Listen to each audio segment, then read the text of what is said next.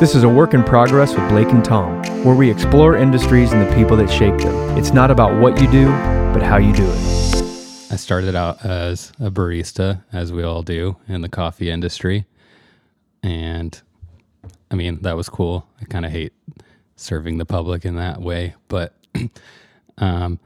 I always enjoyed it. Doesn't make a lot of money, so I turned to other trades. I was painting apartments one summer. It was summer 2014, actually. I was painting apartments, and there would be like a trash out crew and then like the paint crew, and they kind of worked side by side. And at the end of the day, we'd all meet back at the shop, throw everything in the dumpster, unload all of our paint materials, whatever. So I'm sitting, like kind of unwinding at the end of the day, and I look up and the two like trash out crew members or whatever are carrying a Simonelli Aurelia like 2-group full on like commercial espresso machine to the dumpster. And I like saw that, and they were literally going like 1, 2, 3 as I was running up, and I was like, wait, I'll take that. I'll take that if you're going to throw it away. And I took it and fixed it with my dad and loved it. And that was kind of it. I sold it to a church in Bolivar and thought about how cool it would be to do that for a living. Anyway, fast forward, I started working at Cherry Picker, kind of forgot about that, still serving the public through food service and all that, which I kind of hate. And I was about to turn 30, and I was wondering what the hell I'm going to do with my life. And that was a pretty rough year for me too. And I just decided like, I'm going to start a coffee tech company, because I realized there's nothing like that really here at the time that was dedicated. And I'm lucky to have friends that are like very entrepreneurial type of people. And they were 100% supportive. One of them like designed my logo for like $100. The other one was just super on board and like built a website for me and helped me with Google ranking or whatever. And it blew up, and I suddenly had clients like all over Missouri and in Arkansas too. And I was doing that for about 7 months when a company from Wichita reached out to me and offered out of the blue to like hire me and buy my company. So that happened really quick, and I didn't go about that in the best way possible because it was my first time selling a company. And what kind of company normally services espresso machines? Are they dedicated to that, or do they usually kind of come under an umbrella of other mechanical equipment? In the Springfield area, you have a bunch of restaurant equipment repair companies, but it's not, an espresso machine is not the same as like an oven. When you fix an oven, they don't expect you to bake a cake and like show you that it's working. When you fix an espresso machine, they want you to dial in and pull shots and make a drink and show you, you know. So having that barista background obviously is quite beneficial in that field. Yeah. And that's what I like about coffee tech work, is because it usually does come from more of like a craft, it's super rare for a chef to want to become a oven repair guy. But a lot of baristas that I've seen in the industry over the years, when I'm working on a machine, they're just in awe and like, how did you get into that? It's been very good to me. And so then when you sold the company, was it a larger company in Wichita? Is that what you were saying? They seemed like a larger company, but they actually weren't. But I'd say at the end of the day, they gave me a good treatment. I put in a good 2 years for them and gained a lot of experience. I had to work on, like super automatic espresso machines at McDonald's and Starbucks as well, because if you want to be a coffee tech company that's like full on around here, you have to basically do McDonald's and Starbucks. Commercial as well. Yeah. Because if you were to rely on like nothing but the local cafes, you just wouldn't sustain. Coffee places, typically newer coffee places that want to have the nicest stuff and maintain it super well. And I like working with them because they do see the value in the work that I'm doing and are happy to pay the money for it. But then there are also older coffee places or certain other coffee places that it just doesn't click for them, like how important it is to have proper filtration and keep up with your preventative maintenance. And here's why. I've rebuilt a few espresso machines, a lot of espresso machines around here that have gone, 10, 12 years without being serviced correctly. Like there's something on a espresso machine called there's a steam boiler, which is where the steam comes from. But a safety feature is the safety valve. It's like an overpressure valve. If there was a malfunction in the heating element and it just kept sending voltage to heat to keep it from exploding. Oh, by the way, steam explodes at something like 15 or 18,000 times the rate of gasoline. Right.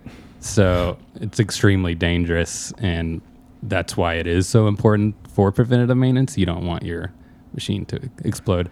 But anyway, there's a safety valve, and it's designed to release over a certain pressure. And I've replaced safety valves that literally had scale formed around them. So they wouldn't release.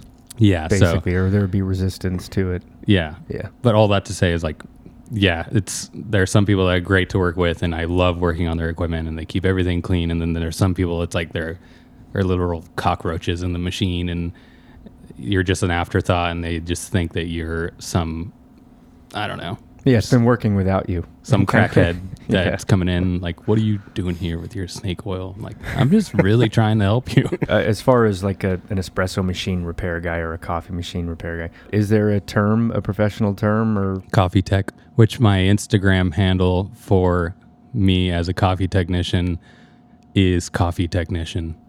Right. I got it somehow. Wow. Yeah, that's at impressive. Coffee technician. So it's almost like being a mechanic in a way, Yeah. right? Yeah. Because that's Coffee what mechanic. Harley mechanics call themselves, or Harley technicians. Harley tech. Yeah. Yeah. And also, a lot of people don't realize that espresso machines can cost anywhere from 10 to 30 grand. So they are cars. They have rubber components and stuff in them that do need to be replaced. The regular maintenance, is it how many shots are pulled and per day on average, or is it just a regular lifetime? Well, there are super auto espresso machines that have like a computer and a screen and everything, and they do keep track of all the drinks, and that is some sort of. And there are newer, fancier, traditional espresso machines. So there are like two different categories. There's like the super autos. There's like a single step and a two step. The super autos that are just full on, you just push the button, steamed milk and shots of espresso and syrup or whatever come into the cup from a push of a button. Those are the hardest for technicians to work on because there's so many moving parts in there. And then there's a two-step super automatic espresso machine where you still steam the milk yourself, and then you push a button and it like has the tamper and the grinders and everything on top, and you have to like work with that stuff too. And then there's a traditional espresso machine, which has a group head. It's got a coffee boiler. It's got a steam boiler. You manually steam and manually pull shots and dial them in with a separate grinder. Traditional machines, they have a regular maintenance cycle that is like basically a checklist that the company, the manufacturer gives you. Yeah, just like an automobile manufacturer you would check give like you. the pressure and the water quality and So is there a checklist that you have that you've made, or do they like specific to the machine, like you're saying? These days, I mean, I kind of just know exactly what to look for. And I know the questions to ask to understand like the state of the espresso machine, but I mean, it's helpful La Marzocco is one of my favorite companies to work with, and they have a very clear list of like making sure the brew pressure is set correctly, checking the pressure of the steam boiler, knowing exactly where that should be, has the exact parameters of what the water quality should be, like the mineral content and everything, like the pH balance. And how is that corrected? Water filtration. Yeah. So coming along with needing to know how to work on the machine itself, you have to have knowledge about water. And that's a really interesting thing to me because water can mess your equipment up in very, very short amount of time. Let's see, I was working on a machine in New Jersey when I was still living in New York City, and the water was so corrosive that in a relatively short period of time, like a year or less, it ate its way all the way through this high quality stainless steel like brew boiler, and there's like a stream of water coming out like into the 220 volt machine. Oh no. But I love when that kind of stuff happens because it's fun and it does make a little bit more money. It sucks for the shop, and obviously my position is to prevent that from happening, but it's just impossible to. A lot of people think that they understand what they're doing and just take a word for it and end up destroying their equipment because they go too ham on the filtration. So if you strip every mineral out of the water, there's going to be nothing for the water to, like the water is going, everything it's going through, it's going to try to take those minerals with it, even if it's like steel, like high quality stainless steel of the boiler wall. Right. Which is interesting. But also you can test the water 1 month and the city water supply will change. So you have to try to understand what the city's plan is for changing water source, because you have to test that water too. So if you have a setup for one type of water for filtration, it can change and you have to change your filtration. Where do you get that information? Is that published somewhere that they're changing? Basically, it's like word of mouth for me. I think that you can look into what the city is doing. It really is different everywhere. So it is kind of hard to know. That's right. why Would you test have to, the water at the source to see its pH level, etc. Yeah. Well, ideally, if I had a great and cooperative like client who is on top of their shit, I will be testing their water like quarterly or every 6 months at least, and keeping in touch with them. That is the ideal. So, does the quality of the bean, the roasted bean that's being used in the machine, does it affect the machine positively or negative as well? That's a good question. I don't think it affects the machine though. I don't think that it will damage the machine. Just don't throw nuts and bolts and rocks into the coffee grinders. Like heavier roasted beans, they're going to have, is there going to be more oil content in the machine at all or no? Or? So yeah, if there is a darker roast, the beans can be more oily. That's true. But that more so affects the grinders. Okay, so right. There's also preventative maintenance to be done on coffee grinders, which ideally the cafe employees should be vacuuming out the beans out of the grind chamber. And there's a product called Grinds, Grindz, that is a certain chalky material. There's like pellets, and you put it through the grind chamber, and it's supposed to strip all of the coffee oils out and make it easier to clean. And then you put the coffee back in and you grind all that through until all the grinds are through. And then there are the burrs you have to replace, every certain amount of, there's like a recommended amount, of beans that go through like a set of burrs before you change them. But typically you want to change burrs like once a year. What are some of the major changes that you've seen, whether it's technological, material, technique, things in the industry that you've seen as a whole? That would have to be traditional machines turning more toward super auto in a way. Right. So what that means is more sensors, screens on with output data to give. Yeah. So you can set the exact temp of each coffee boiler separately instead of there being just a coffee boiler and a steam boiler, or even just a steam boiler with heat exchangers going through to the group heads, and that's what creates the stability. So the name of the game with espresso machines is creating temperature stability. The more stable and reliable the heat, the better the coffee is going to be, because you want it to be 200 to 203, like when it's brewing the coffee. So a big challenge is keeping that water temperature stable all the way through to the group heads when it's going through the coffee bed. So the biggest advancements have been just understanding that there is like insulation, like some extra insulation, some extra sensors, more computer programming, I'd say. So control and consistency is basically everything, and that's what it's always trying to strive to do. And also being able to, because not only is it temperature, but it's like brew pressure, like pressure profiling. So there are pumps that can change the pressure while the shot's being pulled, because that emulates like some of the original espresso machine technology of the lever press. So it's like a hydraulic type thing where you pull down and the pressure slowly ramps up and then it ramps back down.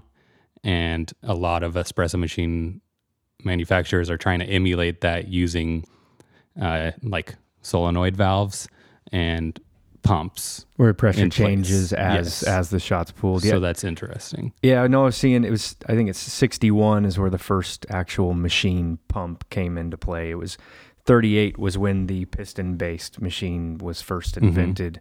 And then really not too long after was the pump was brought in. But so it's, I don't know, espresso's not that old, really.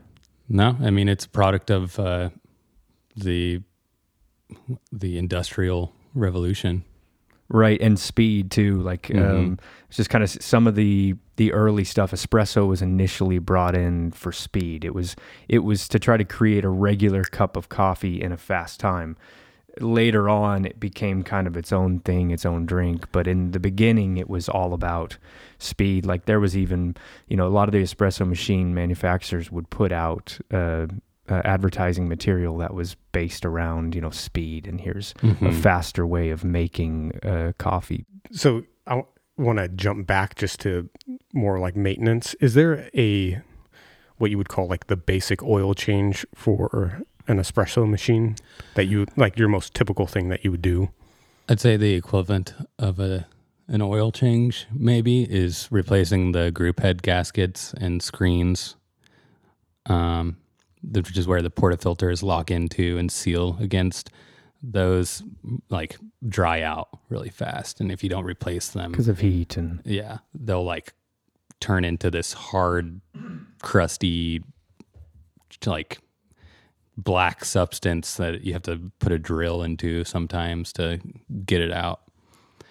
Is there any organization that checks for those kind of safety measures other than you as the technician? No, actually not. So it astonishes me sometimes, some of these machines where I'm like, this thing was going to explode tomorrow. Your typical call when someone calls you, they just say it's not working. A lot of the calls are, especially when I was up in New York, one of the group heads, the water's not coming out, or it's not coming out as fast. So, especially with a certain manufacturer, well, multiple different manufacturers. The what do they call them? It's called like a jiggler or a gichlor or a jet, to regulate the flow rate of the brew path. It's a tiny, tiny, tiny hole, and it is in the brew path, like in the hydraulic tubing. And depending on where that's at, some of the machine designs, it's more apt to get clogged like all the time. Or when you're doing back flushing, which is putting a blank in the portafilter and putting a little bit of detergent designed to clean the coffee residue out at the end of the day. A lot of baristas use too much of it and they don't let it dissolve. So the gichlor could get clogged with detergent too. And so it's just a lot of like running descale solution through the group heads to get it cleared out and trying to even out the flow rates. So what is the tool that you use the most? Screwdriver, 5-in-1. But a set of wrenches or adjustable wrenches, which some people shake their head at. But I mean, if you know what you're doing, you're not going to mess up any of the. Why did they shake their head at it? I mean, there are a lot of snobs in the coffee world, and if you don't have like the perfect size for everything, Gotcha. But anyway, so screwdriver and wrenches and multimeter. Is it anything like the electronic industry where you'd have different screws and things on the machine that are kind of safety screws to keep people from accessing that part of the machine? Oh yeah, one of the hardest parts of the job is getting the panels on and off, or off and on rather. The exterior panels. Yeah, you have to kind of.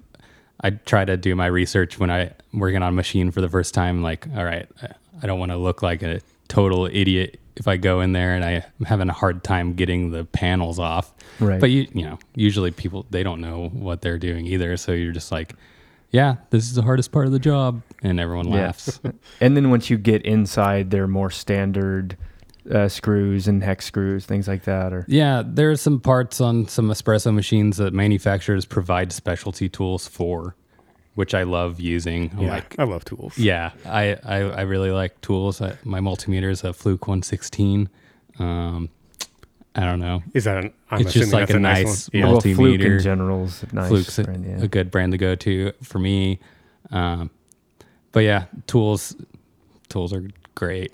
I like tool bags too, figuring out the best way to get my tools around, especially when I was working in New York City, driving the van around and had a whole parts stock of, you know, every machine that we work on in the back of my van. And then you have to carry everything. Like I had to go into World Trade Center 5, and once you get in there, it takes so long to get through security. You can get turned away twice before actually being let in for a service call some days. My favorite mode of carrying tools around is like the Pelican roller case or whatever. Jumping back to New York, how did you get there? Yeah. So I got hired by a company called Espresso Specialist back last September. I just applied to like 3 places in New York. I had always wanted to do the New York City experience and really kick my own ass with the coffee tech stuff. So I got a job, I got hired, and I moved there in December of last year, and it really turned me into a much better coffee tech than I was. And I met a lot of people in the industry.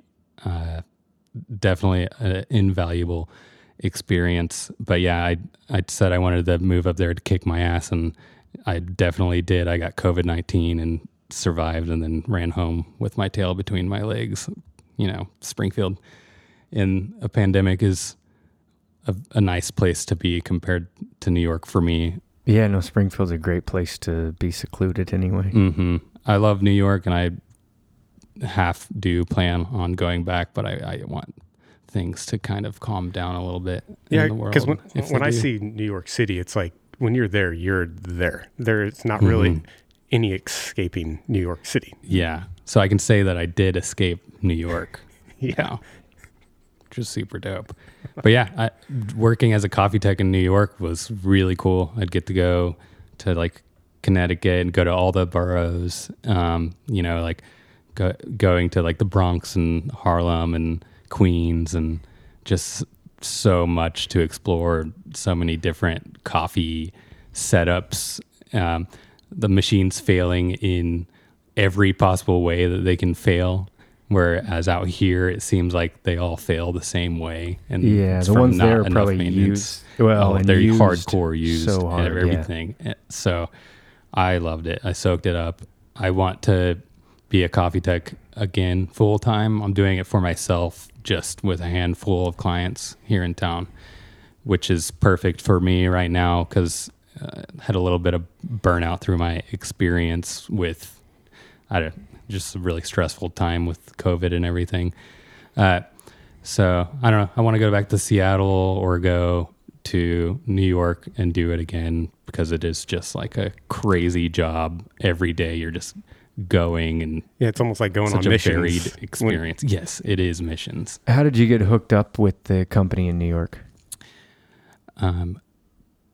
NewYorkCoffeeJobs.com. There you go. Yeah. Sent in my resume. Yeah, very, very good company. I loved working with them, but I just had to have some self-care and wisdom to come home and recuperate a little bit, because I had been doing full-time coffee tech work since 2017, and it was just a lot to go through or whatever. So I'm glad that I can take the time to just do it solo and spend a lot of time with each client, but not doing it too much. I think right now is good, because it can wear you down. You have to drive a lot, No, I feel like we missed a very important question there at the beginning, but it's, do you drink coffee? Yes. And it's usually one shot of espresso a day, either through a shot of espresso, a cortado, or a cappuccino, preferably oat milk. I do pretty light on the milk. I'm pretty picky with my cortados and my I don't even know what that is. What is a cortado? A cortado is basically, it's a double shot of espresso, and it's ideally steamed to perfect consistency and temperature, about the same amount, or if not a little bit more milk than espresso. And it comes in a glass about 3 ounces or 4 ounces. It's a small coffee drink. And if it's made correctly, it's the most delicious thing in the world, but it's really hard. No offense to any of my barista friends out there. I definitely know when some of my friends are working and I'll go to order a cortado from them while they're working. Otherwise, I get a cappuccino because it's a safer bet that the milk is going to be steamed. Man, it sounds like a curse knowing that much, because I'm ignorant and I'm like, yeah, that tastes pretty good. But when you're traveling and you're looking for a coffee shop, that what are some telltale signs that, okay, this is a good place to stop? It's really hard to tell, because if you base it off of looks, well, you can base it off of looks a lot of the time, because there is that third wave coffee look.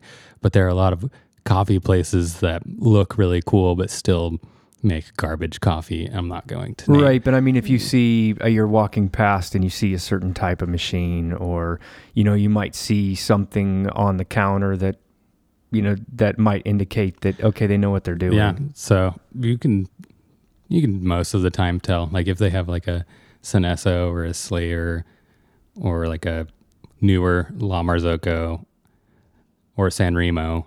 You're like, these people really care about the way the coffee tastes for the most part. But then some people are just like, we have too much money and we only care about appearances. Do you prefer to drink your coffee at home, or do you go to a shop? I am an avid shop goer. I like the idea of making my own coffee, and someday I want to have my own espresso machine in-house. But I really love the experience of going to my preferred coffee shop in the morning and saying hello to my friends and getting a really good cappuccino or something. I bet there were some cool places up in New York. That There are just a seems lot like of, so many. I mean, all over, for sure. But I definitely spend too much money. Probably. I mean, I'm spending like $5 every single day, and I have calculated how much money I spend, how much money that is, and it's a lot of money yearly. But hey, support yeah. your cafes. Yeah, for somebody at home making espresso, what would you suggest as far as the market of getting the beans? Do you do that? Should that be done local? Is there any sort of delivery methods that exist that are quality? There are different coffee subscription companies that you can do. You could also get a subscription from your preferred roaster. I just like to kind of look around and see what's going on. And I have a lot of friends that recommend different coffees to me, but I'm not very good about that myself. I'm just kind of like, this is what I have locally. Yeah. It may or may not be the best in the world, but you can still dial it in and make it good. And up in St. Louis at work, they would just drink Folgers. Mm-hmm. And it's weird because it tasted like shit, to be honest. Mm-hmm. But even that came, like, I looked forward to it in the morning still. Yeah. A good cup of coffee is a good cup of coffee. So whenever you drink it, does it affect you? Because I know some people can drink coffee all day and night and it does nothing. I definitely feel the boost, and I don't drink enough to crash. I try to keep it something that I really appreciate the caffeine and like the smell and the taste. So I never want to like overdo it. I like to have mine before 11 a.m. because I'll get a headache if I don't, which is funny because I don't drink that much coffee. But even if I go without my like one shot of espresso in the morning, I can like get a bit of a headache. But yeah, I went to I did go to Kingdom before this and got a cappuccino. What do you know about the origins of the espresso machine? A friend of mine who works for Slayer Espresso, who I wish was here right now because he's really amazing at talking about these things. The way that he described it was really interesting to me. Basically, steam technology was the thing of the day in Italy and around the world. Yeah. And so like steam engines were used in trains and some automobiles and whatever else. But then like the combustion engine put a lot of boiler makers out of work. And that's what I think is really interesting is the espresso machine comes from boiler makers figuring out what else they can do with their trade. And someone came up with the idea of using steam technology to make espresso machines. So it saved like the boiler maker's job by coming up with another thing that could be used forever. Because, I mean, you're not going to use internal combustion engine for espresso shots. That kind of like solidified the place of like the boiler maker. But I don't know what else boilers are used for. I guess probably hot water heaters. Right. Other things are probably used. Do you want to run through kind of the process that of an espresso shot through the system? Yeah. Let's start off with turning the espresso machine on for the first time and getting it set up. The way that the water gets into an espresso machine is through an electric motor, like hydraulic vane pump. So you have your water supply at wall, which is supposed to go through correct water treatment filters, and then into the pump. The pump is designed to pull water at a certain pressure. So there's a little adjustment there. You want it to be like 9 bar is like for the most part. So you have 9 bar of water going into the machine, fills the steam boiler. There's a level probe that will, when the water touches the level probe, tells the pump to turn off and quit filling. It closes those solenoid valves. And then you turn the heating element on after there's water in it. And then it gets up to pressure, and then you have steam. And that's like 1.5 bar of pressure is what you're typically operating off of to steam your milk. And that would be similar to like atmospheric pressure. Yeah, I don't know exactly, but I know like what the machine needs to be at. So you have like steam valves with little levers and like plungers inside the steam valve, and it opens up, and the water or the steam goes through copper lines to go out of the steam valve or whatever to steam your milk. And then you have your coffee boiler. So that can go through the water from the pump, like from water supply. A lot of the time goes through the steam boiler in a separate path that helps the water get up to temp before it goes into the coffee boiler to heat. So the coffee boiler doesn't have to take so long and use so much extra electricity, I guess, to get the water to the correct temp for the brew. But yeah, and then there are heating elements in the coffee boilers as well. It's pretty simple. You have to get a certain flow rate. You have to get a certain temperature, and you have to have a good setup to regulate that temperature. But I guess the process of pulling a shot would be, if you're just doing a traditional espresso machine, you have your portafilter and you have your group head. The portafilter like locks into the group head. A lot of people know, I think, maybe not. But you want to grind the coffee with the grinder like into the portafilter, and then there's a whole other world of technique that comes with correctly tamping coffee.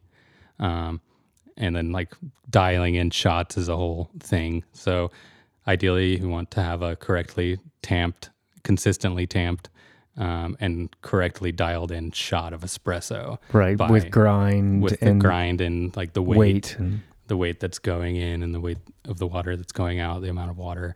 But yeah, saying that you do all that perfectly, log it into the group head, pull a shot.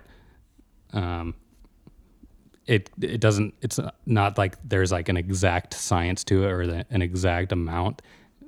At the end of the day, you should be basing it off of the taste more so than like trying to yield a certain amount. But yeah, you push the button and the water comes out and goes through the coffee bed into your shot glass. You steam the milk separately.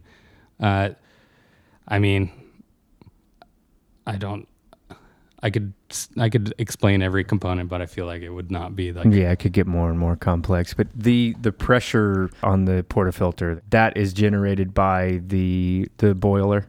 By the pump. So the pressure of the water coming through is always from the pump. And so the pump is continually, running to keep the steam boiler... It's not continually running, but it will here and there have to like top off the steam boiler to keep the steam boiler at a certain level because you want the heating element to be submerged in water.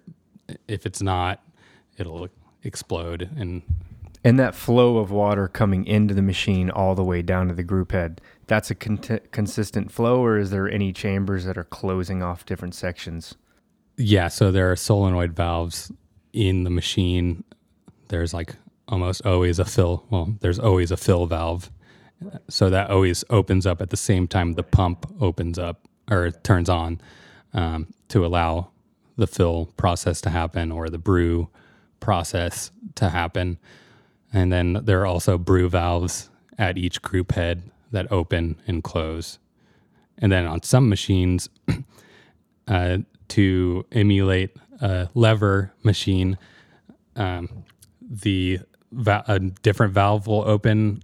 Like maybe it's a fill valve. It depends on the machine, but it'll allow like line pressure of water from the water supply to go through and to soak the coffee puck before the pump turns on to kind of like bloom it or whatever. So it varies. There's like pre-brew, and then there are some machines that's just you push the button and the pump and the valve turn on and open up and full 9 bar pressure, and then you turn it off and it's no pressure. Yeah, so there's one pump on the machine that's...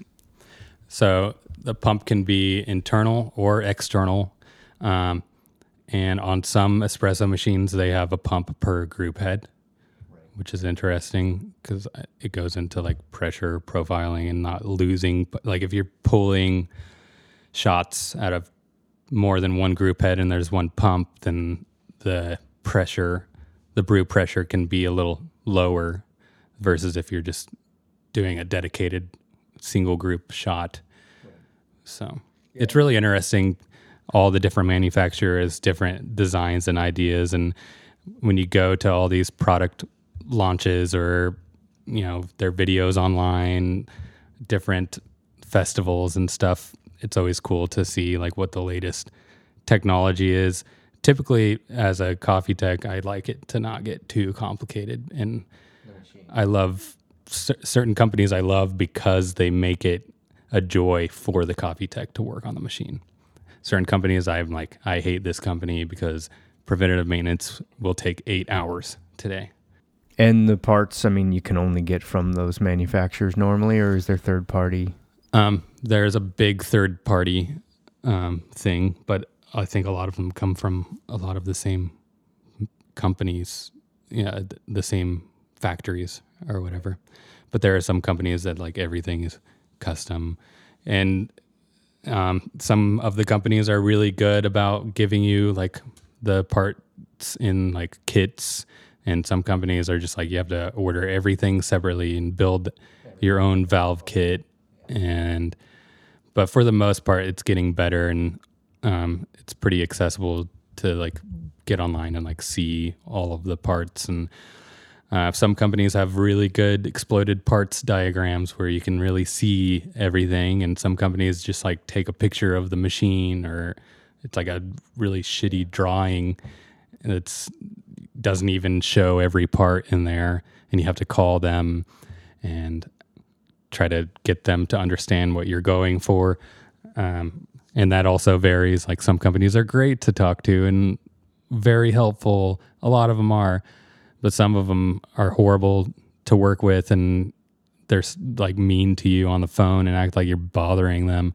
And those are the companies that I typically just try not to work with anymore. As I've grown as a coffee tech, I've become pickier in what I work on, and I've realized that that's okay, because I have worked on really old machines with really horrible companies that manufacture them, and it's been a nightmare to work on the stuff because it's just not even built well in the first place. And there's no support. And I've fixed it. I can, but it's just such a headache, What's kind of the price range that you could see in a commercial espresso machine? You can get an entry-level 2-group traditional commercial espresso machine for as low as $5,000, or used for less. And you get a used machine, you're setting yourself up for a lot of possible issues, because a lot of the time you don't know what you're getting until you start using it. But so I'd say like $5,000 is a good place to start.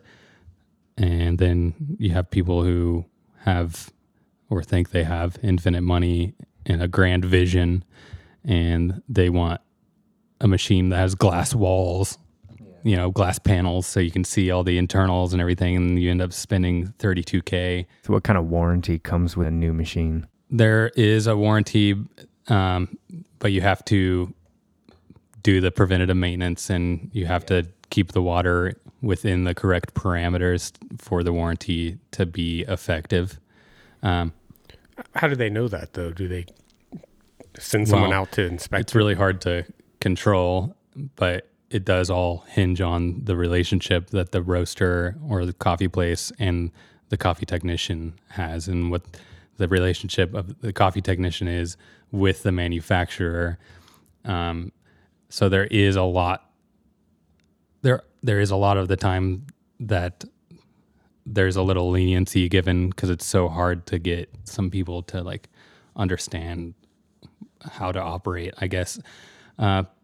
Because if you based warranty or not warrantying out a part or a machine off of the water, it's hard to tell because the water source can change, like I was talking about earlier. So it's completely situational. Yeah. So those ones that you were talking about, those guys were throwing away, were those nice ones? Yeah. So that was a 2007 or 8 model Simonelli Aurelia 2 group, and Simonelli back then was used in the World Barista Championships. So it's a standard, like, Simonelli's got some cool stuff going on. They're one of the oldest espresso machine companies too. How much money did you have to throw into it? Do you remember? Well, there's a guy named Marty Rowe out of Kansas City, Missouri, who's the first coffee tech I ever talked to. He's a legend in the industry worldwide.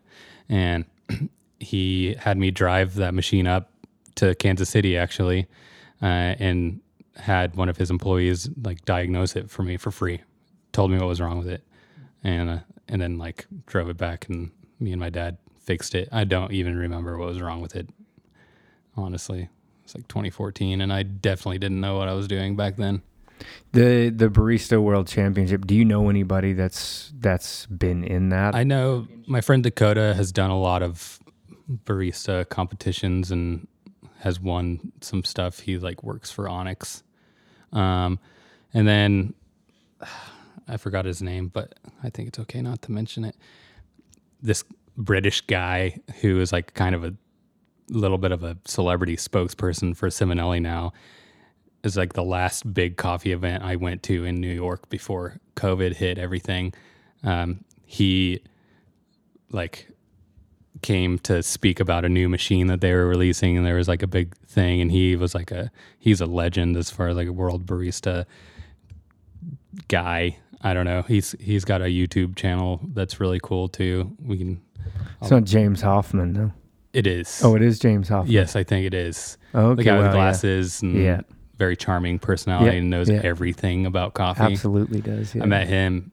I didn't know who he was when I met him. I was just like, who's this like dude that's talking about this machine? And like hung out that night, and there's like people from so many different espresso machine companies.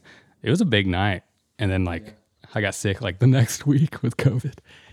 But hopefully James didn't get it, and I don't think he did. Yeah. I remember watching like the YouTube videos and him like talking about like, well, that was a wild time in New York. And is there a need of calibrating the different parts of the machine? So say rather than just taking at face value whatever the machine outputs as its value. So do you need to calibrate the pressure, calibrate the amount of water in, or temperature and things like that? With a traditional machine, what you calibrate on there is the pump. Make sure that it's set at 9 bar, and you I guess you would calibrate the steam boiler pressure, which is like adjusting like a thermostat or like internally in the computer on the screen. Make sure that it's at the pressure that you want it, and you can like adjust the temperature of the brew water. So that would be the main things that you calibrate on a traditional machine. And then like on a Super Auto, it's like they'll make you go through a whole series, because the Super Auto has the grinder and like the pump, and it's just all in one. There are way more moving parts, and that just takes you through a list of like finding the correct flow rate and the correct grind so that, I mean, going back to a traditional machine, the grinders are separate, and you do need to like calibrate them. So when you first set them up, you have to dial in to like the 0 point, which is like the closest the burrs can be without touching. And that's how you calibrate that, I guess. And then of course you have to calibrate your shots or dial in your shots like basically like twice daily if you're really on top of it. Right, as the barista, not as the mechanic. Yeah. But if I have to like do some work to a grinder, I will like calibrate it. I won't just like leave them, because a lot of places also like they don't dial in their shots. So you have to dial in their shots the one time that the shots are going to be dialed in. And what kind of tools would you use to check the pressure outside of the machine? Would you ever, or do you just rely on the machine's output? I typically rely on what the pressure gauges are saying on the machines, but if you really want to get into the nitty gritty of it, there is a tool called a sconce. I think it's called a sconce. It is a portafilter with a blank in it, and it has a gauge on the end of it. Nice. Yeah, that's what I was. So you can see what the exact pressure is coming out. Would that same tool give you temperature as well, potentially, or no? Potentially. Yeah. I've never like had to use one. Yeah.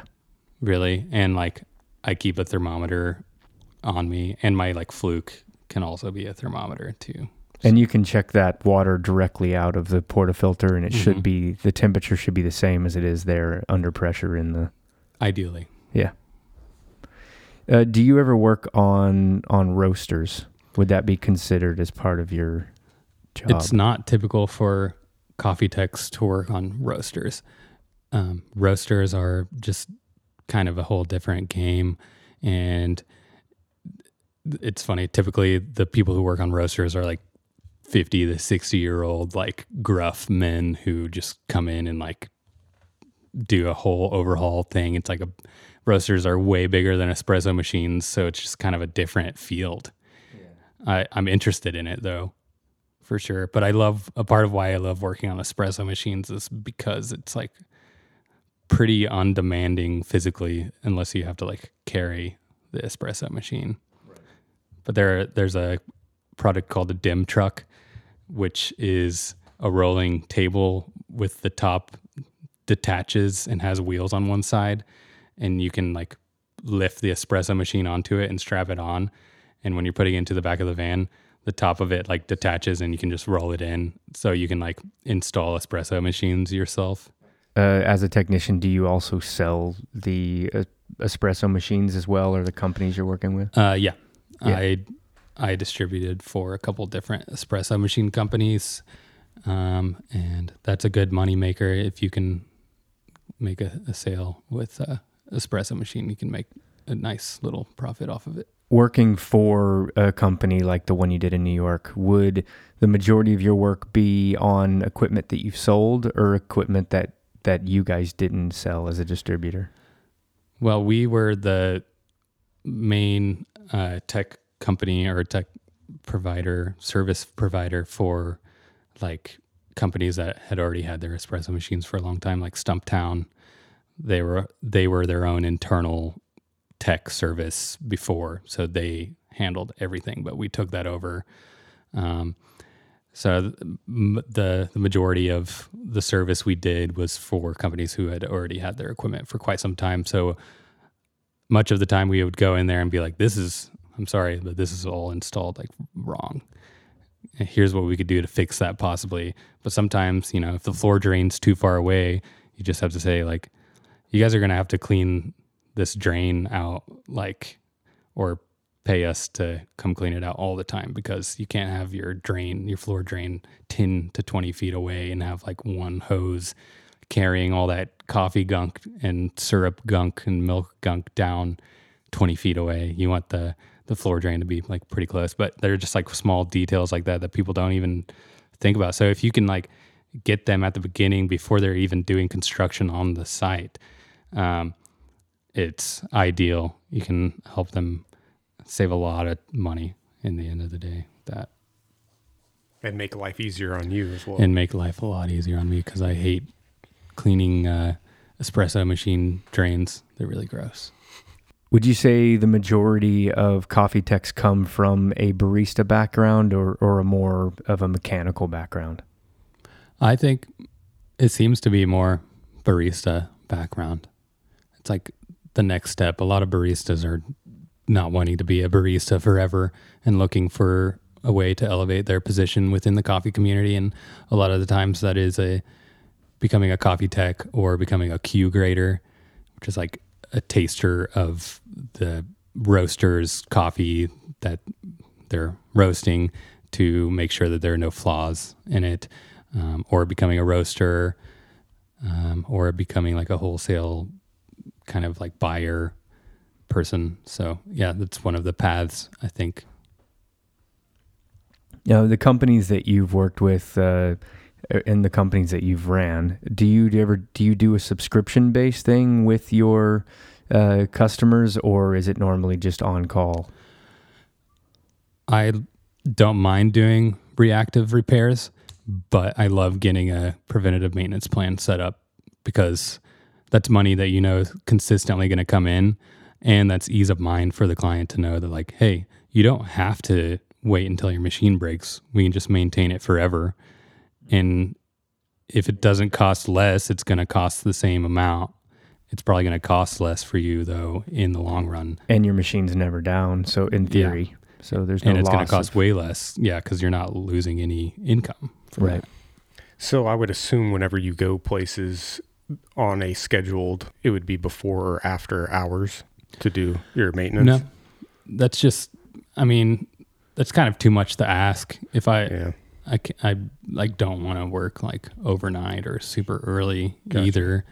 And typically in a day, I'm not trying to just do one thing. I got to do a whole day's worth of reactive calls or other preventative maintenance tasks at other places. So ideally you don't want the machine to be down at all, but a lot of machines do provide the option to be able to still function while you're servicing it. Gotcha. So you can they're like ball valves. You can like turn off one steam valve so you can disconnect it, rebuild it, put it back on, and throw them to the other side. So it can be fun though. They're like sitting there making drinks and you're just like working on the machine at the same time. But yeah, I very rarely like to go after hours for people unless they're like my friend. Sure. I think that's just too much to ask for a coffee shop owner. Yeah, I guess I didn't know they would still work while you're working on them. And that's like overtime pay, right? Like you should pay me time and a half if you want me to go in off business hours. Sure. Or a call out fee of some kind. Like, no one wants to do that. I want to be like having a beer at home or a cherry picker at that time that you want me to come in. Right. Yeah. If you could have your dream machine at home, what would that machine be? It would probably be a La Marzocco GS3 or a La Marzocco Linea Mini or a Slayer Espresso single group. But those are all like $5,000 to $8,000. And would that mostly be because it's reliable and you wouldn't have to work at home, or is it because it would pull the They're best the shot? most joyful machines to use and work on. Yeah, for sure. And they actually feel and are like commercial grade equipment. Is there a school that you've seen a lot of coffee techs go through in the field, or? There's like a tech boot camp that Marty Rowe actually runs for Service Call LLC and About the Coffee in Kansas City. I'd be interested in checking that out, but I don't know how much. It might help me. I think that Marty could definitely teach me some methods, like some ways of doing things that I could learn from. I don't know how much I would want to pay for that though. Well, I was kind of thinking in terms of, what would it take for you to get there as an instructor to work alongside of him? That would be an ideal position to be into. The conversation. I already talked to him when I first moved back from New York, and I did get a job offer from him to be a coffee tech, but I decided that it's best for me to remain in Springfield because I went to Kansas City and I was looking around for apartments and stuff, and I was just not feeling the vibe like I used to there. I used to live there. I would love to work with Marty, but I'm going to try out because since I moved back from Springfield, I didn't have the idea of I'm going to restart solo or anything. It's just been these coffee companies reaching out to me, and now I have 5 clients because they have found out that I'm here, right, and specifically want me instead of the company that I used to work for, which is pretty funny. So I found myself okay, well, I'll probably operate and have 5 to 10 clients and just do it as more of a side hustle that I love. This might be a stupid question, but my coffee Mm-hmm. maker, it has a brew option Mhm. that I don't know. It's like makes it heavier, maybe, or I don't know what the term they use. What is it doing? Because it's With that thing, Yeah. I mean, I don't know. or is that just a fake? Is that just like a Marketing thing. Yeah, marketing thing. It could be. Extra button. I don't even know what that is. I don't know though. either. It's like a coffee mate or something. I did don't want know. to give a shout out to some of my coffee tech friends and teachers that I've met along the way. I talked about Marty Rowe, who's the first coffee tech I ever talked to, and he's an amazing person. Maybe you could try to reach out to him sometime to talk to him about stuff. And then Will Lahara, he's been one of my best coffee tech buds and has taught me a lot and been there for me in times of need when I'm confused about a machine. And then Tommy Gallagher, he works for Slayer, and he is definitely a wealth of knowledge and will tell you the real origin story of everything. I just want to say thank you to him. And then my buddy Steve Goodwine, who I worked with in New York, is an amazing friend and saved my life. He helped me survive COVID-19. So very close coffee tech friends. Well, Joe, thanks for coming on. Thanks for your time. Appreciate Thanks for it. having me. It's always nice to talk. So till next time, just remember, it's not what you do, but how you do it.